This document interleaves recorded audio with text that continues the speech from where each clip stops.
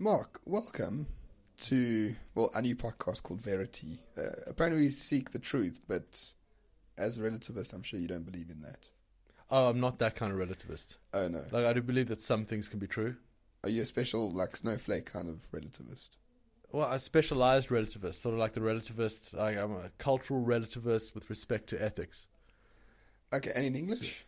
So that's sort of the thing with you philosophers. You're a bit like the left wing. Like, you have this jargon. Yeah, it's so people don't understand us. Yes. It's because if they understand us, they can accuse us of being wrong. And that's the thing I absolutely want to avoid. I'd rather have them say, he's deep, rather than he's wrong. So much better. So if you had to explain in layman terms, what's a relativist in your sense? So relativism really just means that something's relative to another. So right. If are you sitting to the left or the right of me? The left. But what if you were standing over there? Then yeah. I'd be to a viewer over there, I'd be to the right. Sure. Yeah, so whether I'm to the left or the right of you is relative. To where you are. Exactly. Yeah, sure. And so I think that ethics is sort of relative to the culture or the community. And I believe that they're created by the community, that it's like a totally invented social phenomena, like countries and laws and whatever. So it's like an evolutionary phenomena that happens. Not necessarily evolutionary. Not necessarily. It's sort of social. Okay. Yeah. So you don't have strong views. Do you have preferences about how people should treat each other? Oh, yeah. Okay. I get cross at people. Right. If they treat other people, especially if they treat me in a way that I think is unsuitable. Right. Really, sometimes enraged, and I have fantasies and stuff about like punishing them and all that kind of thing. I'm not the kind of cool relativist who thinks, man, everything is relative and it's equally valid, and so anything goes and you got to respect the other cultures. No, man, I'm not like that at all.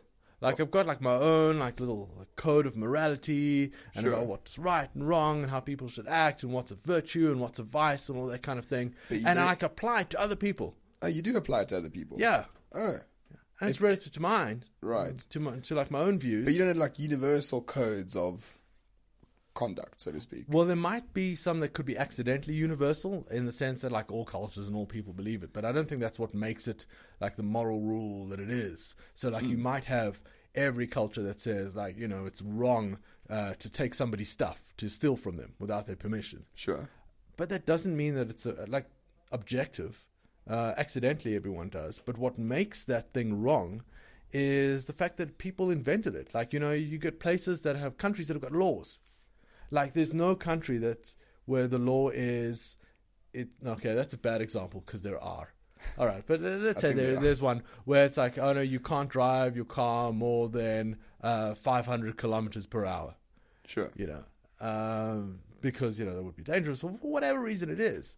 And even though every country says that's illegal, that doesn't mean that there's an objective thing that makes, oh no, that's illegal, around the world. And because they could just change it. They could say, oh no, you could 600 is going to be the limit from now on in some place. And then that's what it would be. And I think ethics is kind of like that.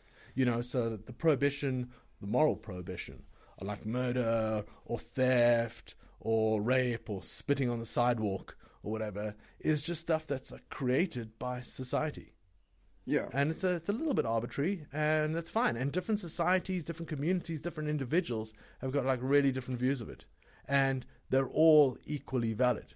And philosophers hate me for this, and average people hate me for this. And the reason that I believe this is because I used to be an ethical skeptic. So I used to believe oh no, this is all nonsense. Ethics doesn't exist at all. This is just this weird fiction that we're going through. Yeah. And then I realized that this other view, this relativist view, is so much more irritating to people for me to hold.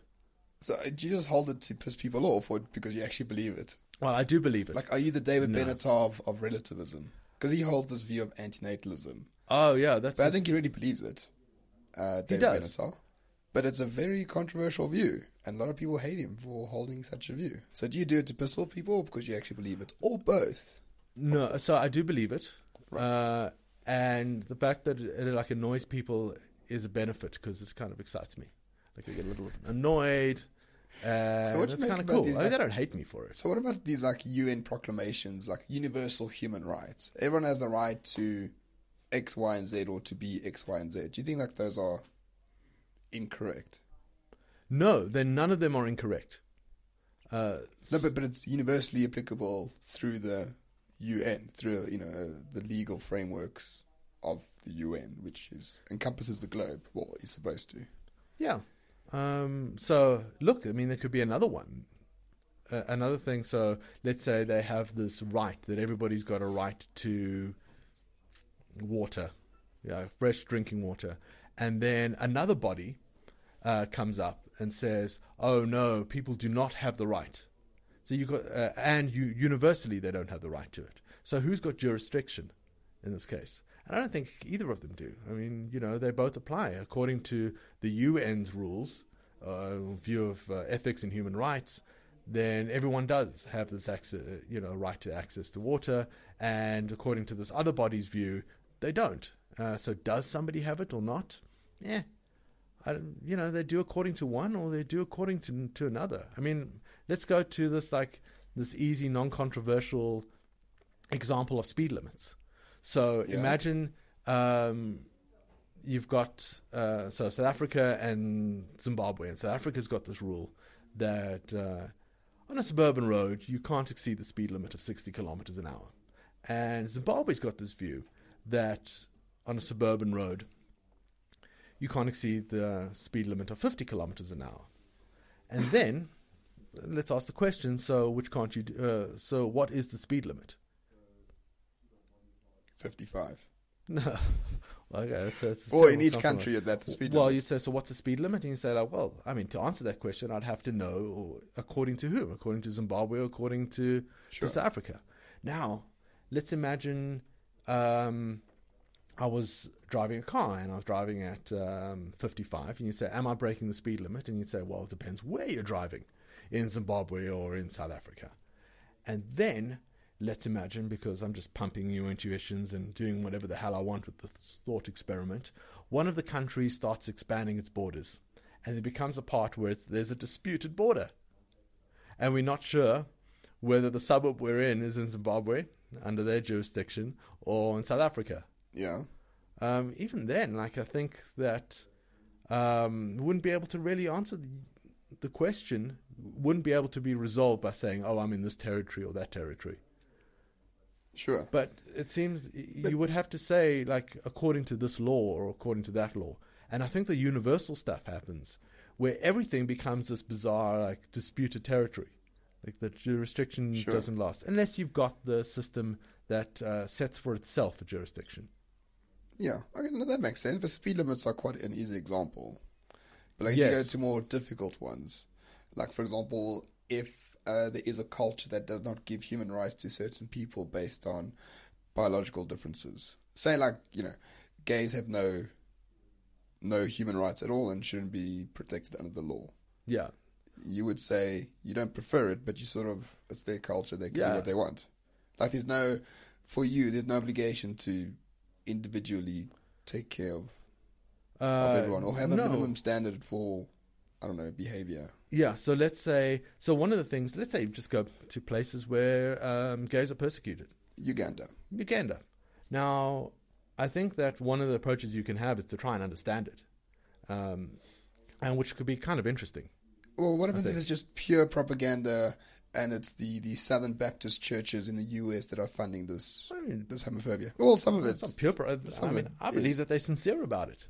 For some reason, they think gay people are this abomination that needs to be removed from the world or doesn't deserve rights. Okay. Yeah. So what are your views?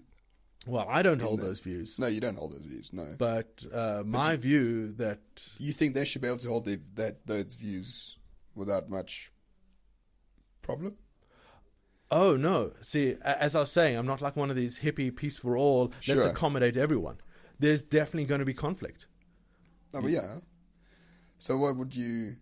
So you prefer that gays wouldn't be prosecuted or persecuted? Not just preferred. I think, gay people should have, the same rights as non-gay people.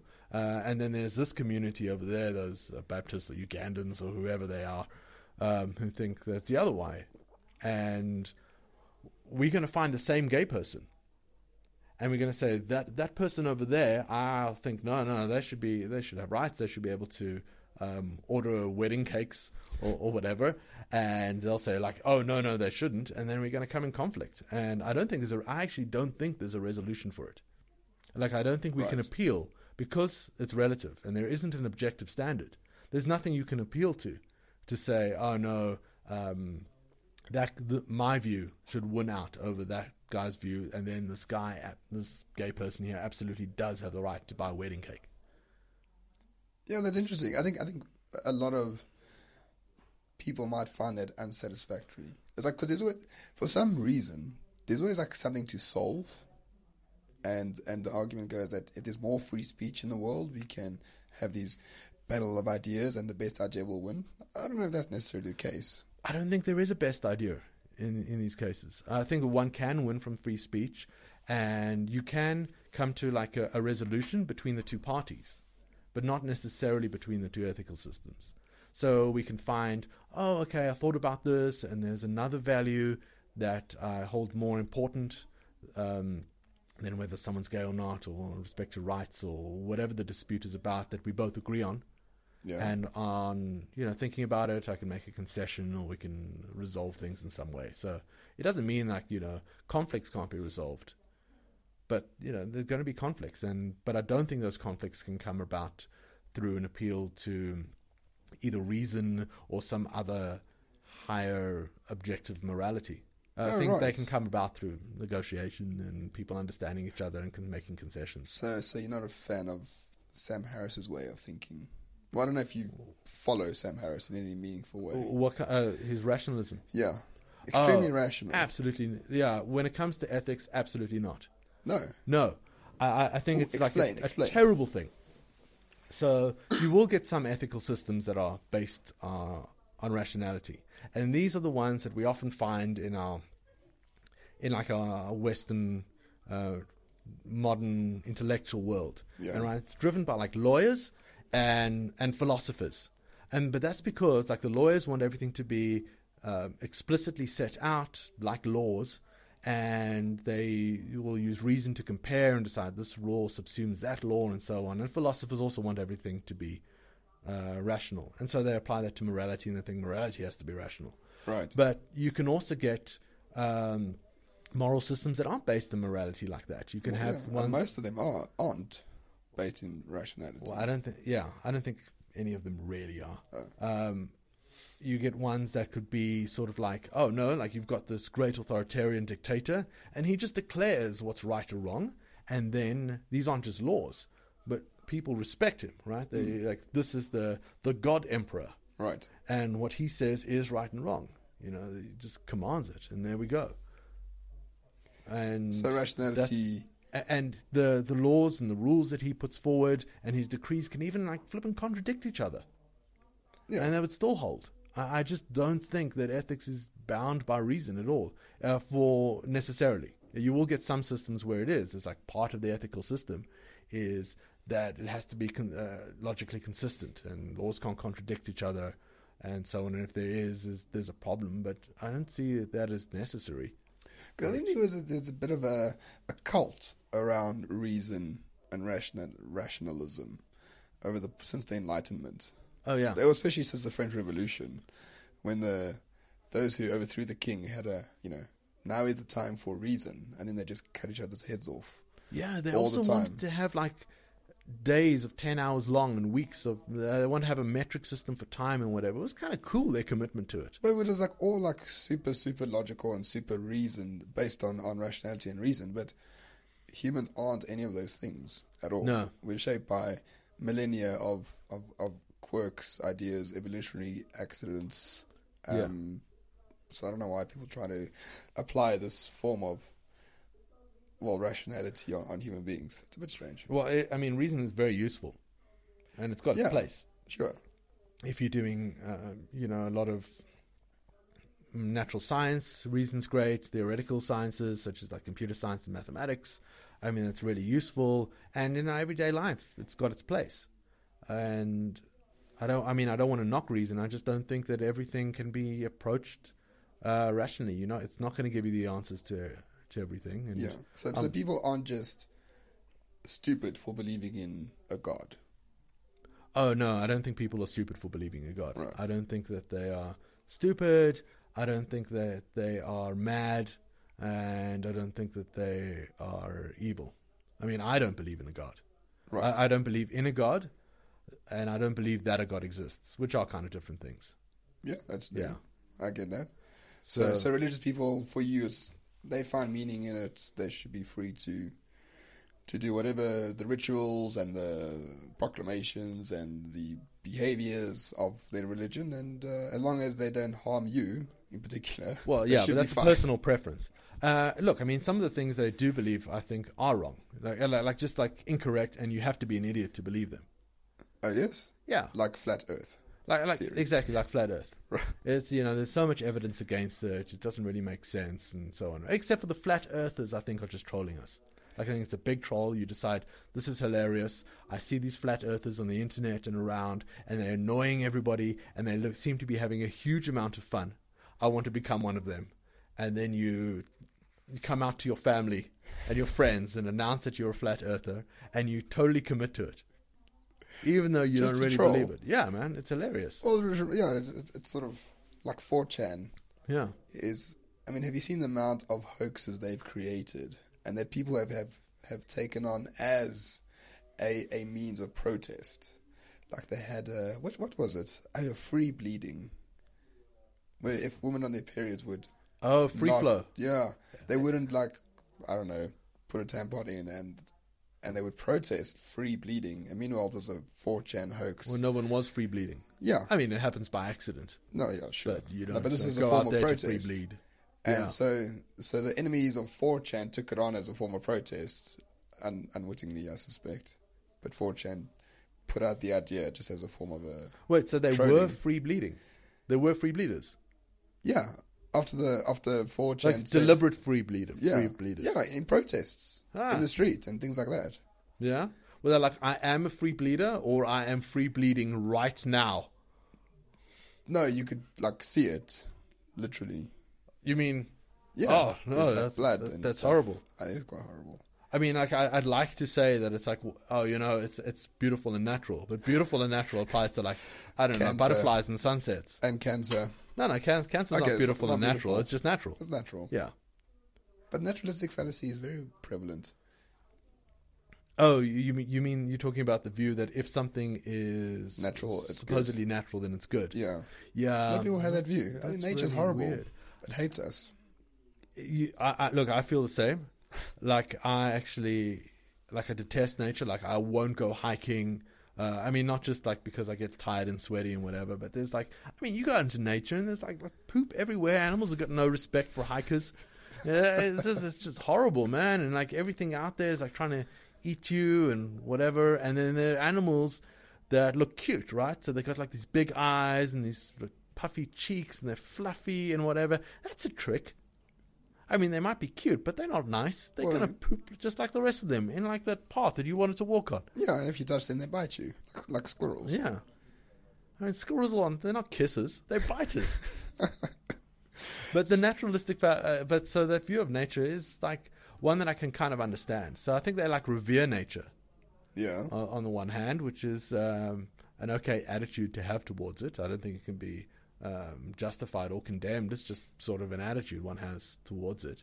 And then maybe they do go a little too far in saying, just because this is natural, it's good. Yeah, I think it's far better when humans actively change nature to suit our needs. Yeah. I think it's far better for the animals and us. Look, man, personally, I like to have that distance. Another reason I won't go camping is I see camping as just a giant fuck you to human civilization. People have died, people have struggled. There's been a lot of ingenuity and sweat and people struggling over theses for years to get degrees and whatever just to bring you indoor plumbing and the luxuries. Yeah. of discovering modern living. electricity and all the rest. Yeah. Appreciate it, for goodness sake. And what you do, you go to some godforsaken field in a canvas tent. It is a crime against humanity. Yeah, against civilization. It's ungrateful. That's what it is. I agree with you. And then you have to use common evolution blocks too, which is... Unless free flow. We can make an exception for them. Why can't they just free bleed in a camping site? That'd be great. Well, are you suggesting that you take the free bleeders during their time of free bleeding, right, and separate them from the main community and put them in a small hut on the periphery? Yeah, for them to go through their natural process in the natural environment which they revere so much. I think that'd be great. That's one way to cure them of the mental illness. Well, you don't have to cure the mental illness. I thought of the free bleeding. You just wait a few days and. I know, but do you think that this is for them to think that this is great? Yeah. Just actually go out there and do it. It's not that great. Yeah, that's why people flock to cities. And you know what? To teach them a lesson, no wet wipes. There. Wait till you have children. There's an insurmountable amount of wet wipes all over the place. So how do you feel about Benatar's antinatalism, given that you have a child now? He's wrong, but I can't disprove it.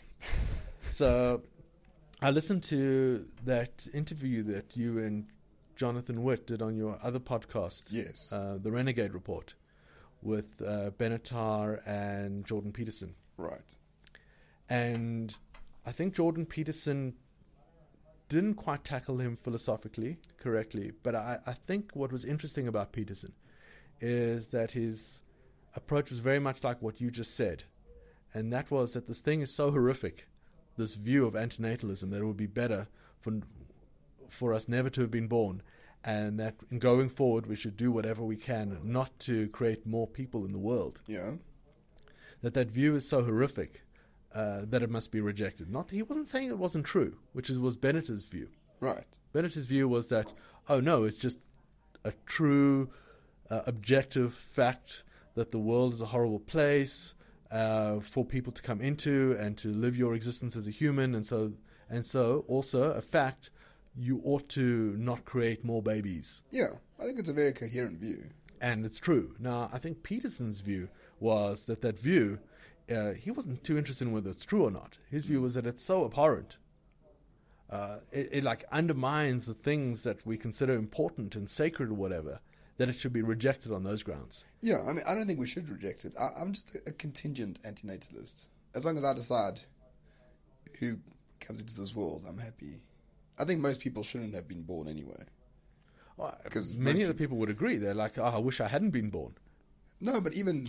Yeah, okay, in the individual people, but also I think a lot of children are born into circumstances that are not, of course, they're not their own doing. That'll adjust.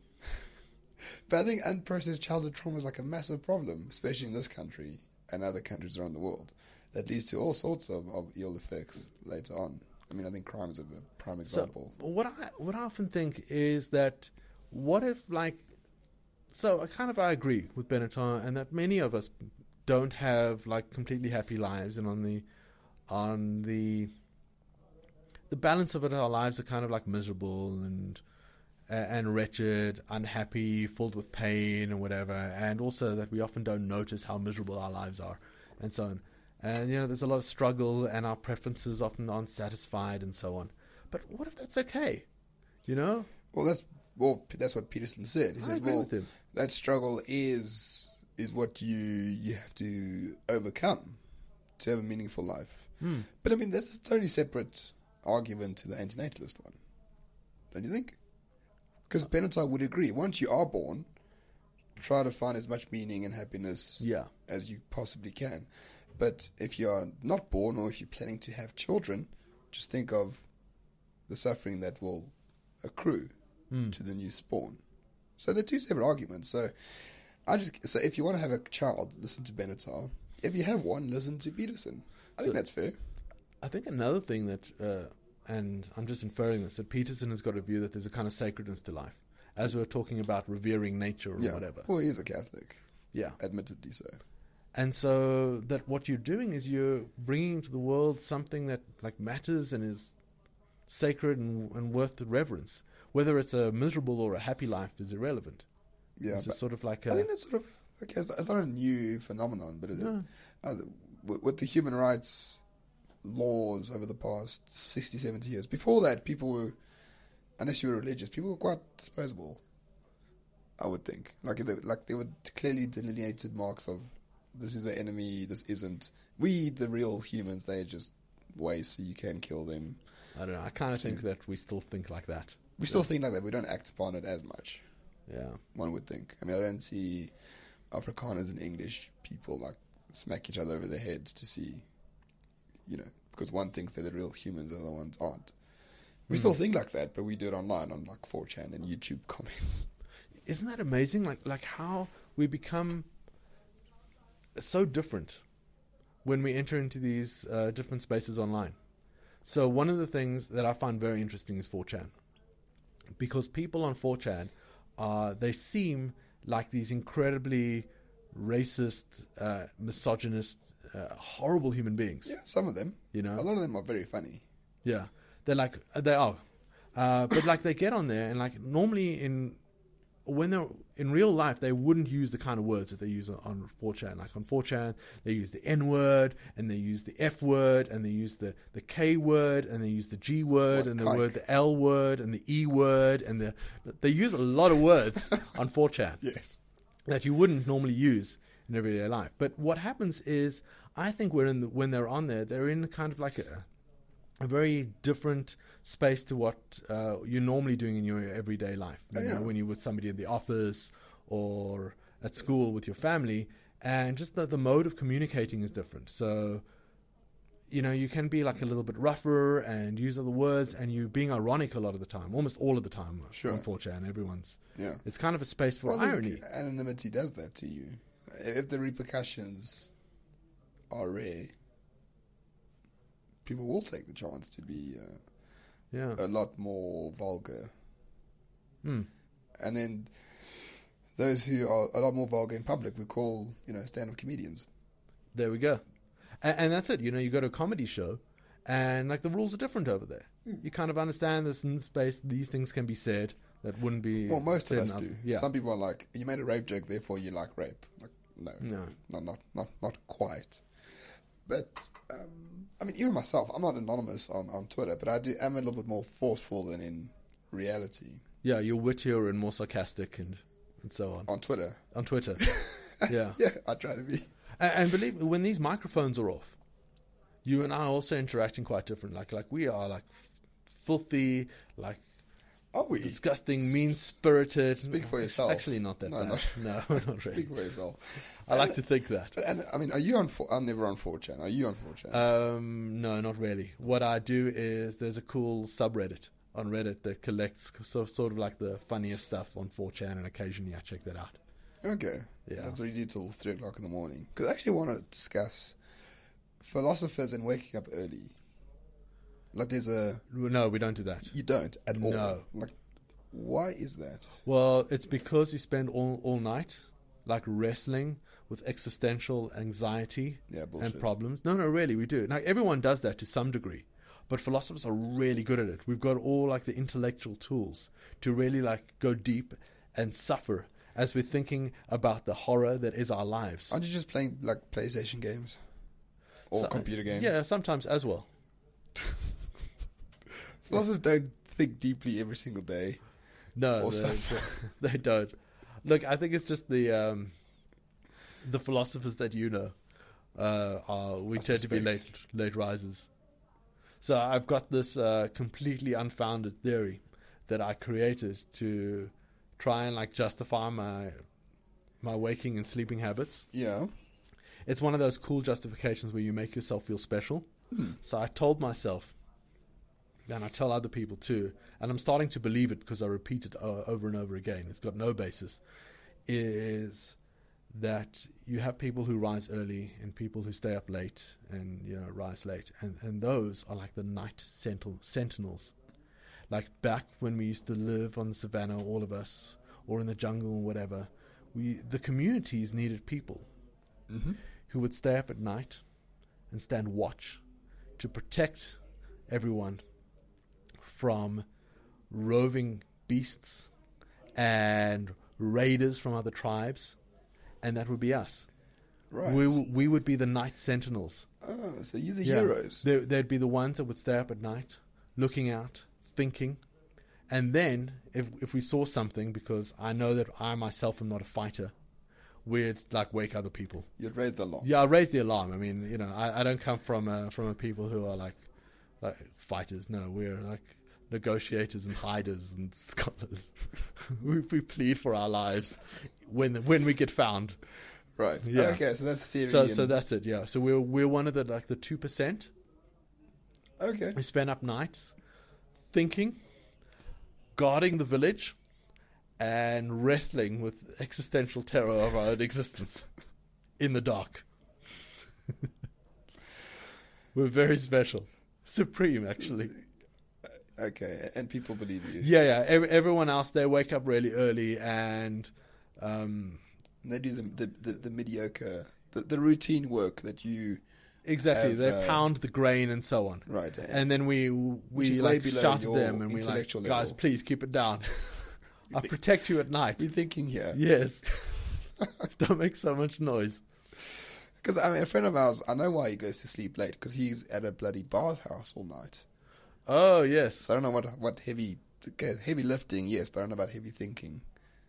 And he's a philosopher as well, so yeah, well, you know, it's just to take time for So I understand like the less intellectual sides of life. He doesn't want to lose touch with it. I'm making excuses for him. Yeah. I suspect not. No, he will come here anyway. I'll ask him directly. So we don't need to talk about philosophy, but anyways. Do you want to talk about feelings? I'm not very good at that. Aren't you? You're an empathetic guy. Yeah, empathetic maybe, but I don't like the name. I don't know the names for a lot of feelings. Like I know like sort of like horny and like hungry and like kind of cross, lustful and sad. No, yeah, like that's like horny. Okay, that's a good one. There's probably a distinction. Yeah, I'm just not that good with it. So if you look at someone, can you deduce what they might be feeling just by looking at them? That was the sound of me looking at Roman, trying to discern what he was feeling. Just give you another moment.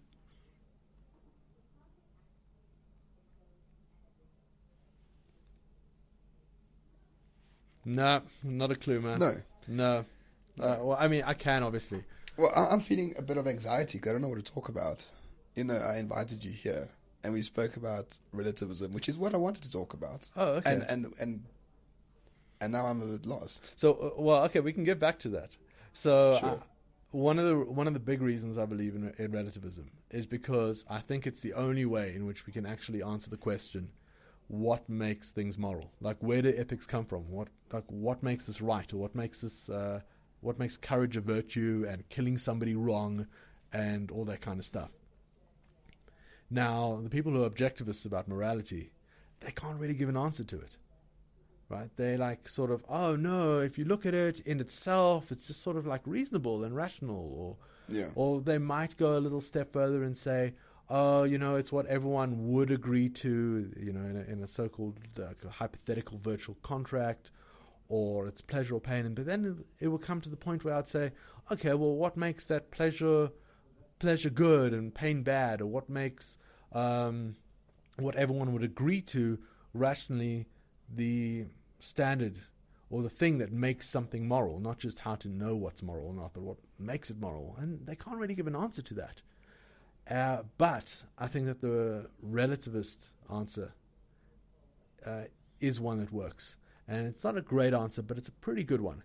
And the answer is that what makes this moral or immoral, whatever it is that it's socially constructed.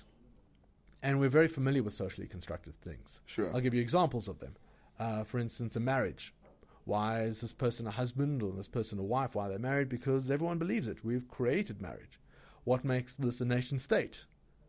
Or that a border? Or what makes this person a president? Is we have decided that that's what they are.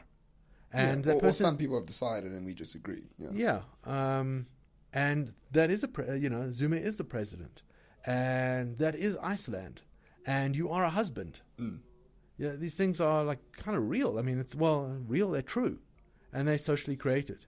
And what makes this a law that you have got 60 days to notify a person about a payment or whatever it is? It's true that you do have 60 days to do it. Otherwise, you've neglected a duty that's been legally there. And we'll agree that these things are true. And why they're true? Because they've been socially created. Mm-hmm. And these things are relative, as I was talking about with the laws about speed limits. And I think morality is very much the same as that. Where what makes us moral or not is that it's been created. So there's no such thing as like natural law to you, or like natural inalienable human rights. Like the Americans believe that stuff in their constitution, right? Well, inalienable means it doesn't mean objective. It just means that you know. But natural does sort of mean objective. Every person has natural rights accruing to them. Yeah, through, I don't know what. Often it's through God, which is a bit strange. Yeah, I think it's socially created. But that's also socially created. I mean, the whole American Constitution is based on the premise of natural laws. And what's in the Constitution is like true. That isn't it. Yeah, the Constitution grants people the rights. But it's only true. And gives them statuses. But if it changes, then it becomes untrue, or not. Yes, it can change. It can absolutely change. So is truth objective to you? Only in that context? No, the truth is relative in that sense. So there is a fact about it. Remember, the first thing I said to you was about whether you're to the left of me or to the right of me. Yeah. I mean, that's true, right? Depends where you're standing. Sure.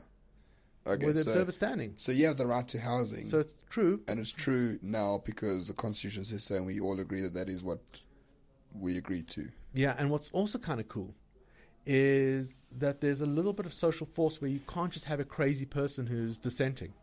They can't say, this little metal disc doesn't count as money. I don't believe in money. This metal disc isn't R5, right?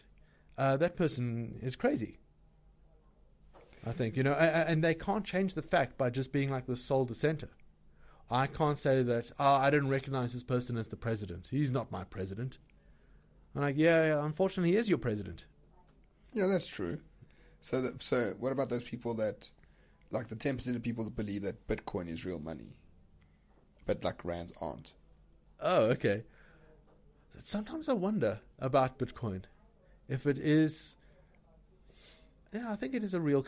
I mean, the question I'm wondering about whether it's sort of like in a thing you invest in, like a commodity. Oh, for the moment, I think or whether it's a currency. It's a bit of both, probably. It can be both. Yeah, if you buy dollars when the rand's tanking, it's a currency and a store of value. Yeah. So Bitcoin is real money to those who believe it's real money. But to the rest of us who don't think it's real money, it doesn't matter. That's a tough one. Because I think that if you think it's not real money, you might be wrong.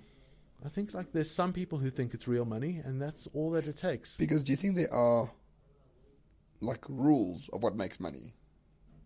Like fungibility, divisibility, and value, or something like that. I can't remember. Yeah. And if an object has all those characteristics, it's inherently money. And people believe it's money. Yeah. I mean, no one would consider like an old Roman talent to be money. Yeah. Or a branch. Anymore. I mean, it was at some point, Okay. Yeah. But it can't really function as money now. Sure. But I'd say like it's money. I mean, I can get some kind of like foreign currency that I can't really buy things in the shops with at the moment. Yeah. I'd say this is money. I mean, it's not working as money, where we are now. But that's okay. Okay. And money is a nice example that it's a good analogy to ethics as well. Like, does this thing count as money? Is this right or wrong? Kind of depends where you are and what community you're trading in, morality or currency. That's a good point, actually. Yeah. Yeah, so Bitcoin is real money in certain circumstances if I buy something from a site that accepts Bitcoin. But it's not real money when I go to Pick and Pay and want to buy milk with Bitcoin. Yeah. They just don't accept it as money. It's not usable currency there. Yeah. So how do you function in a world where... do most people believe in objective ethics? I think they do. But like, it's sort of... They don't actually think deeply about it. It's just a sort of ingrained idea that, everyone should have human rights. And everyone should have... Like the Americans love it. Everyone should have like a liberal democracy. Not just that everybody should have human rights. Everyone does have human rights. And I don't think they're crazy for thinking that. Because the thing is, like, my personal ethics and morality, part of which has come about from my own thinking, my own quirks, and a lot of it has just come from the culture in which I grew up. Most of it, probably. I kind of apply it universally. So you've got so let's take the Jews, for instance. Oh, the Jews. One of the cool things in Judaism is they've got sort of a relative ethics, where there's some laws that only apply, and mostly obligations that only apply to Jews, but to Gentiles it doesn't apply. Okay. You know, and then they think it's objectively so. And I forgot what point I was going to make.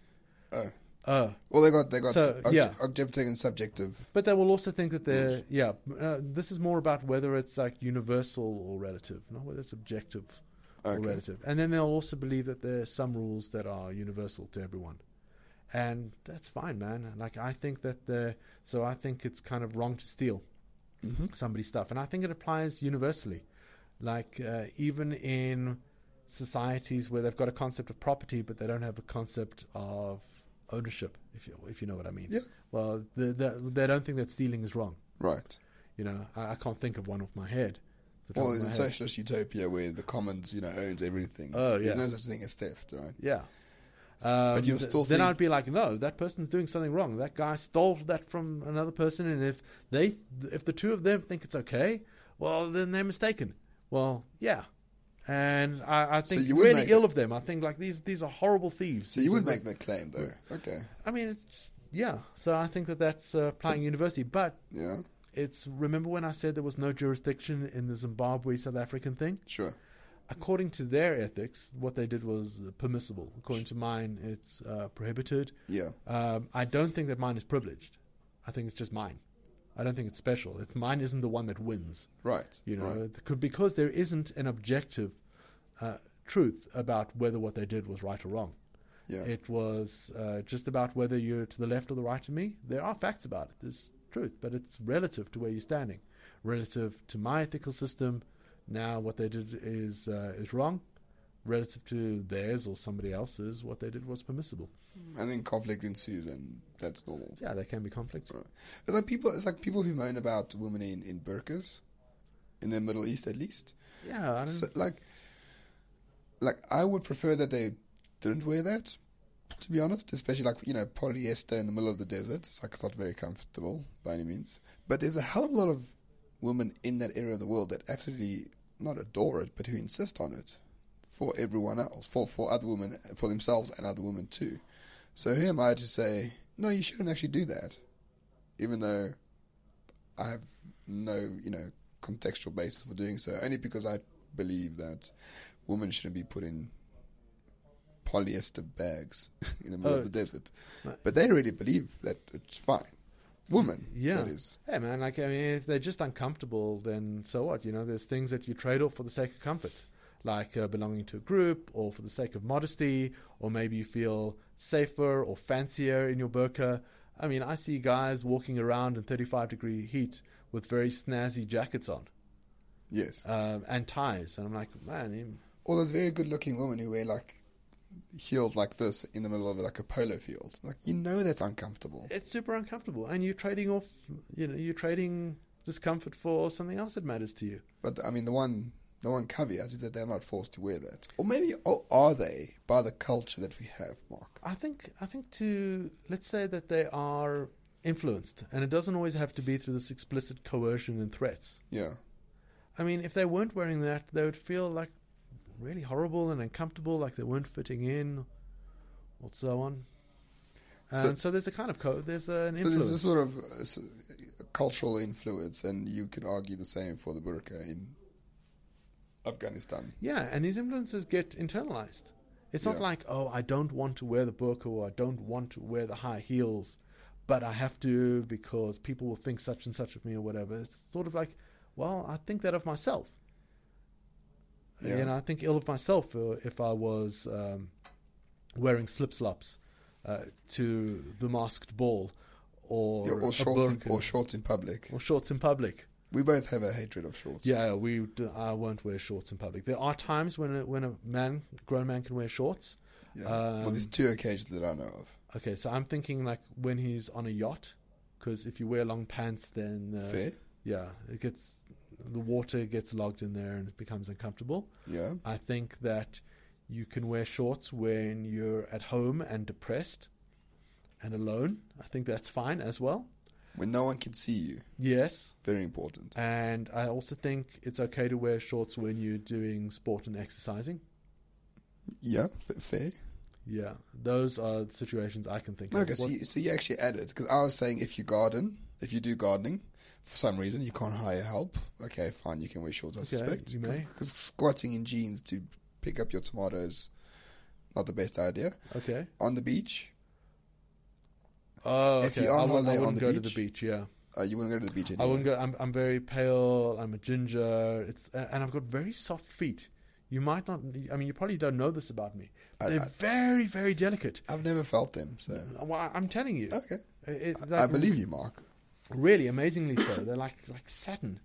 And when I walk on the beach sand, even fine beach sand, I find it very, very abrasive. After 3 or 4 steps, like it's sloughed away so much skin that I'm just leaving a trail of bloody footprints behind me. It's very uncomfortable. It attracts sharks. Maybe not on the beach. In the water, yes. But so gardening on the beach and alone at home when no one can see you. And you're depressed. Well, I think wearing shorts will make you inevitably depressed anyway. But what do you think of people, like, I used to wear shorts. I keep, I did also when I was a child. Yeah, and then I turned 10. Yes. And my dad said, you're a man now, you wear pants. Yeah. Or trousers. Me too. I was like 8, I started shaving. Okay, I wasn't that bad. But, yeah, so what do you make of these people, like, you see, like, 35-year-olds with children, and they're wearing shorts, like, in the middle of the mall. Like, it's quite tragic. Like, I'm an antinatalist for those people. See, this is a great thing. This is where it's sort of like you've got your standard, let's call it an aesthetic, sartorial standard, and you're universalizing it. Absolutely. In their culture, totally fine. Not just fine, probably encouraged. And like they look at trousers and they call them, oh, look, those are long shorts. For them, the shorts is the default standard. Or it's like the archetype. Or like if you invited for a barbecue or a braai and you just wear jeans and like a shirt over it, and they say, "Why are you dressed so well?"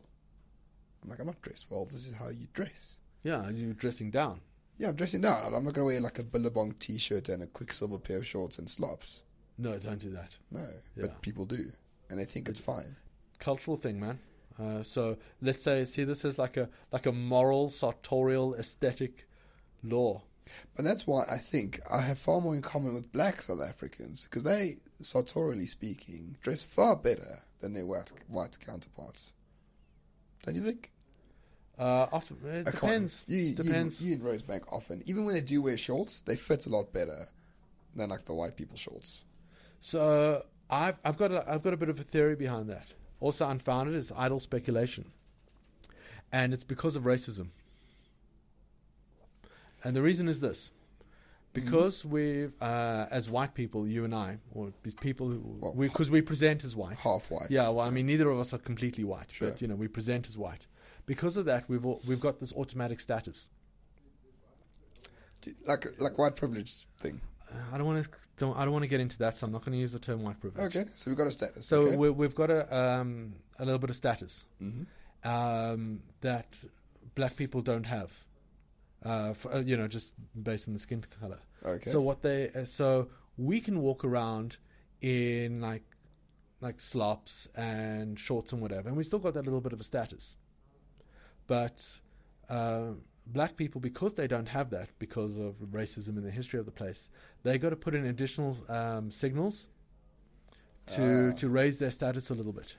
It's assimilation to a higher degree than not necessarily, perhaps, but yeah, okay, I sort of understand what you're saying. Wear like a nice jacket, like a good watch, dress neatly, just to show that you can fit into... It's the Martin Luther King argument. What did he argue? So he argued that we must... Basically, he's saying, we mustn't let the white man think that we're savages. Yeah. So we must culturally assimilate to the white man's culture, and we must do it better. So when we wear suits, they must be cut well, or they must fit us very well. We don't go there in saggy jeans and t-shirts when we meet the white man. We must act like we're civilized. So he actually denounced and hated so-called black culture at the time. Like, he hated jazz music. I love jazz. Like, he thought black people should listen to classical music, right? And they should dance. They mustn't dance in the way that black people dance. They need to dance in a more rigid, white man style dancing. You know what I mean? Yeah. So he tried. Actually, basically, Martin Luther King was saying, just culturally, just destroy whatever you have and just assimilate to the white culture, which, in my opinion, was a far less interesting culture at the time. So that sounds like exoticism from your part. Well, if you read, there's a guy called Thaddeus Russell. He has a podcast, and he wrote a book called The Renegade History of the United States. Like, modern rock music was born from black jazz music, in the late 1890s. The culture it's not exotic, but there wasn't like a puritanical Calvinist work ethic around that culture. It was a lot more, in my opinion, a lot more free. Okay. And they didn't try to contain it too much along the scriptures of the Bible or otherwise. So, and in actual fact, Thomas Sowell wrote a book where he showed that the black culture of America is actually culturally appropriated from white Southern culture. No. Because slaves, when they arrived, their culture was died out. Yeah. The African culture died out completely, so they adopted the culture around them, which was white Southern culture. So that white Southern culture was a lot more free and had a degree of flexibility, far more than the Northern white culture, if that makes sense. It's interesting. It is interesting. Yeah. But basically you're saying black people dress a lot better here because they want to fit in a lot more. Well, they've got to put more work, not fit in. They've got to put a little bit more work in to get social status, because white people have got a little bit of automatic status. Really? I mean, I don't feel it. I don't know. Maybe it shows I'm not woke. Like, I don't. I mean, I sort of understand what you mean. Yeah. Like, if I walk into a shop, people don't suspect me. No, they don't. Of being nefarious. So I heard this really cool technique that this shoplifter used, and he was a white shoplifter. What he would do is he'd go into the shops, and the shops would often have those security tags on things that would beep when you left the shop. Right. And he would pick up an item, put it in his pants or his bag or whatever it is, and then he would wait before leaving the shop to make sure that he left at the same time that a black person was leaving the shop. Oh. And then the alarm would go off. And they'd go to the black person. Of course, they would think that he was the shoplifter, the black person. But what is interesting is that the person who suspects the black shopper is like a black security guard. Maybe. Or the black Probably. or the black Possibly. cashier or something like that. Yeah.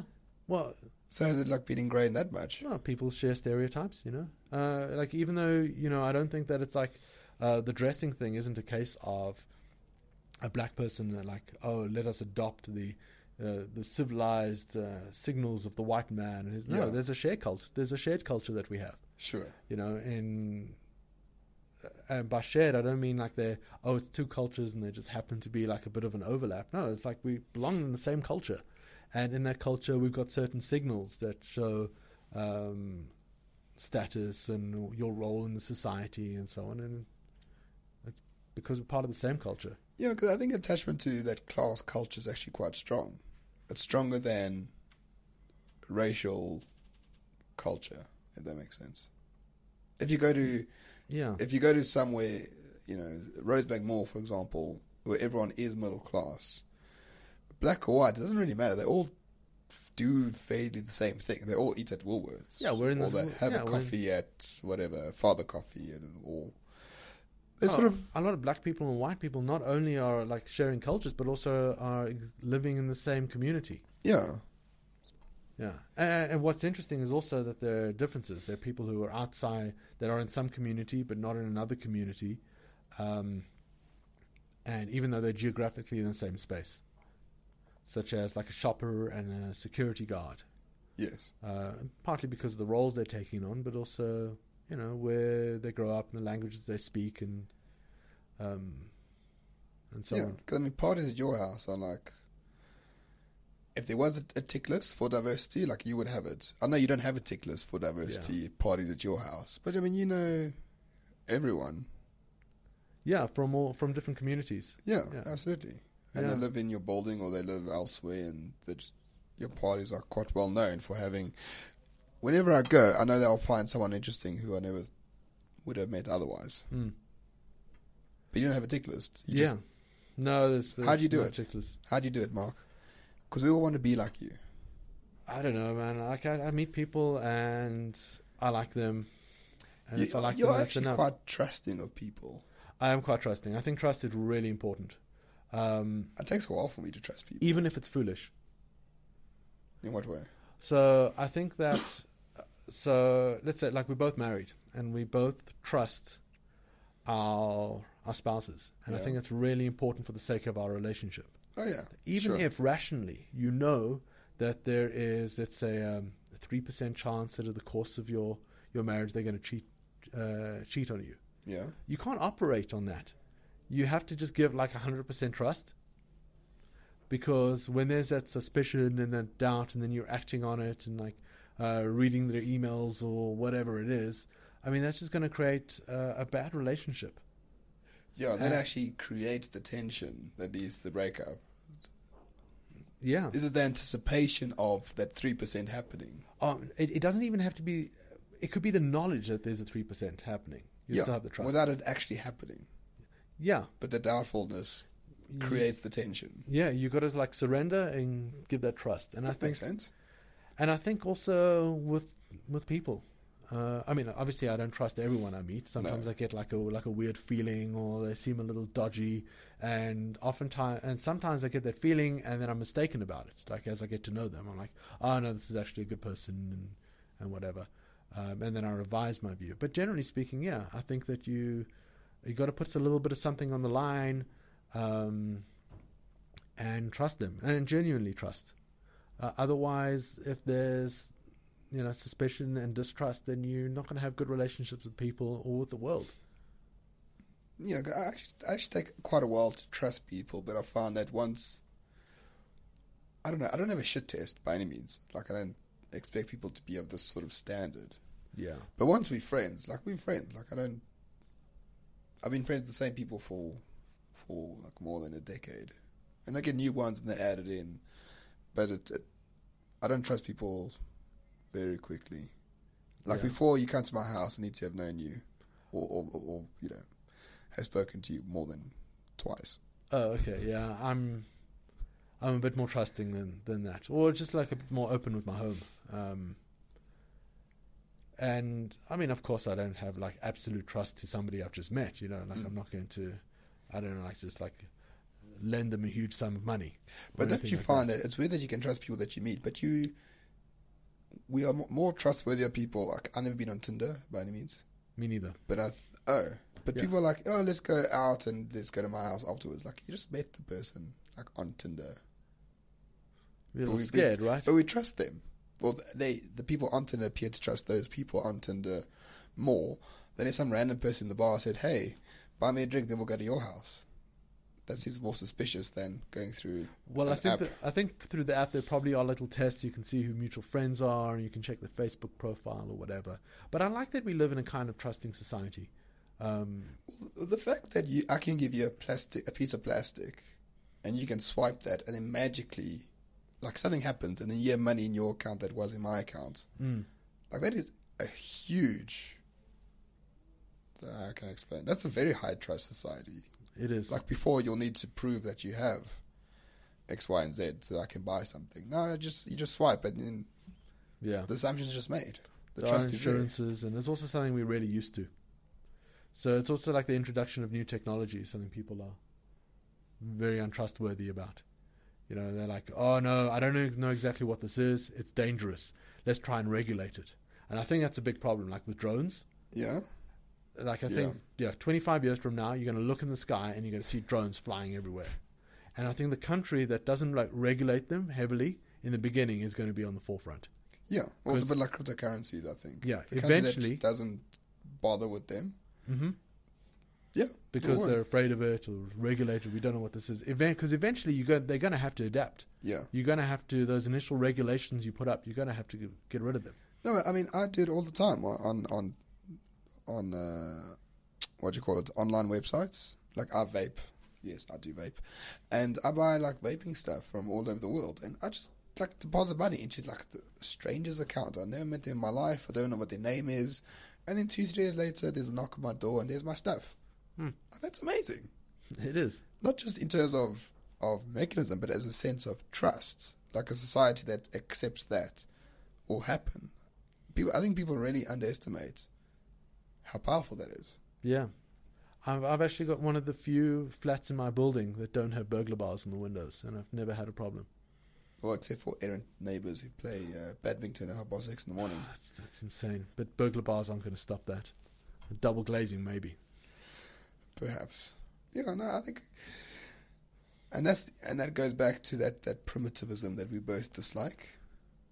How can you trust someone if there's like no resources around you to trade with, or there's no... That's why people who live in our-state communities don't get as wealthy as those in concentrated communities, because there's far more transactions happening and far more value being drawn out from people the more people there are. So here's another idle speculation. Yeah. I think there's a lot more trust because of globalization, which makes because there's now a lot more reasons to think that we belong to the same community, because we start sharing our tastes in movies and clothes and ways of speaking and liking because of globalization. Because of those cultural markers and ways of interacting, we say, hold on, that person over there is in the same community as I am. Yeah. And so we can have like more trust. Yeah, it's true. I mean, I can, in my line of work, I can send an email to someone in Australia and say, oh, you're owed this amount of money from the work that I do. And like, okay, here's my banking details. And then I send those to the bank, and they get like R1 million just gets deposited to their account, and it's ordinary behavior. And it's not completely because there's a safety net. Because if something went wrong, you wonder like how easy would it be for me to rectify this situation, and not always that easy. Yeah. Well, talk about the globalization. When Hollywood can make a movie that appeals to half the world, like a Marvel movie, they make like billions of dollars in revenue through just people with superpowers. It's pretty cool. And everyone from Japan to China to India to South Africa to Sudan to North America and Mexico all agree that it's a great movie and they go watch it. Did you find that weird? I think it's wonderful. I think like we all enjoy it. Or is it deadening culture? Or is it creating a new not formalized, but a more universal culture? You know what? I think like things are becoming very like richer. Culture's becoming a lot richer for individuals. I think to a large degree it's adding to the richness of our culture, not necessarily replacing things, which would be to get rid of this and then replace it with that. So it doesn't have to be getting rid of. It can just be adding richness to the world culturally. Yeah, I tend to agree with you. Our previous guest, Simon, who's a friend of yours as well, like he says, no, this is just deadening of culture. It's replacing culture with, crass capitalism. Oh, he's the Marxist. They're very pessimistic. They are, eh? They really are. I often wonder why. Because they've been through a lot. I think it's utopian thinking generally makes you pessimistic. Because I think Marxism is utopian. Really utopian.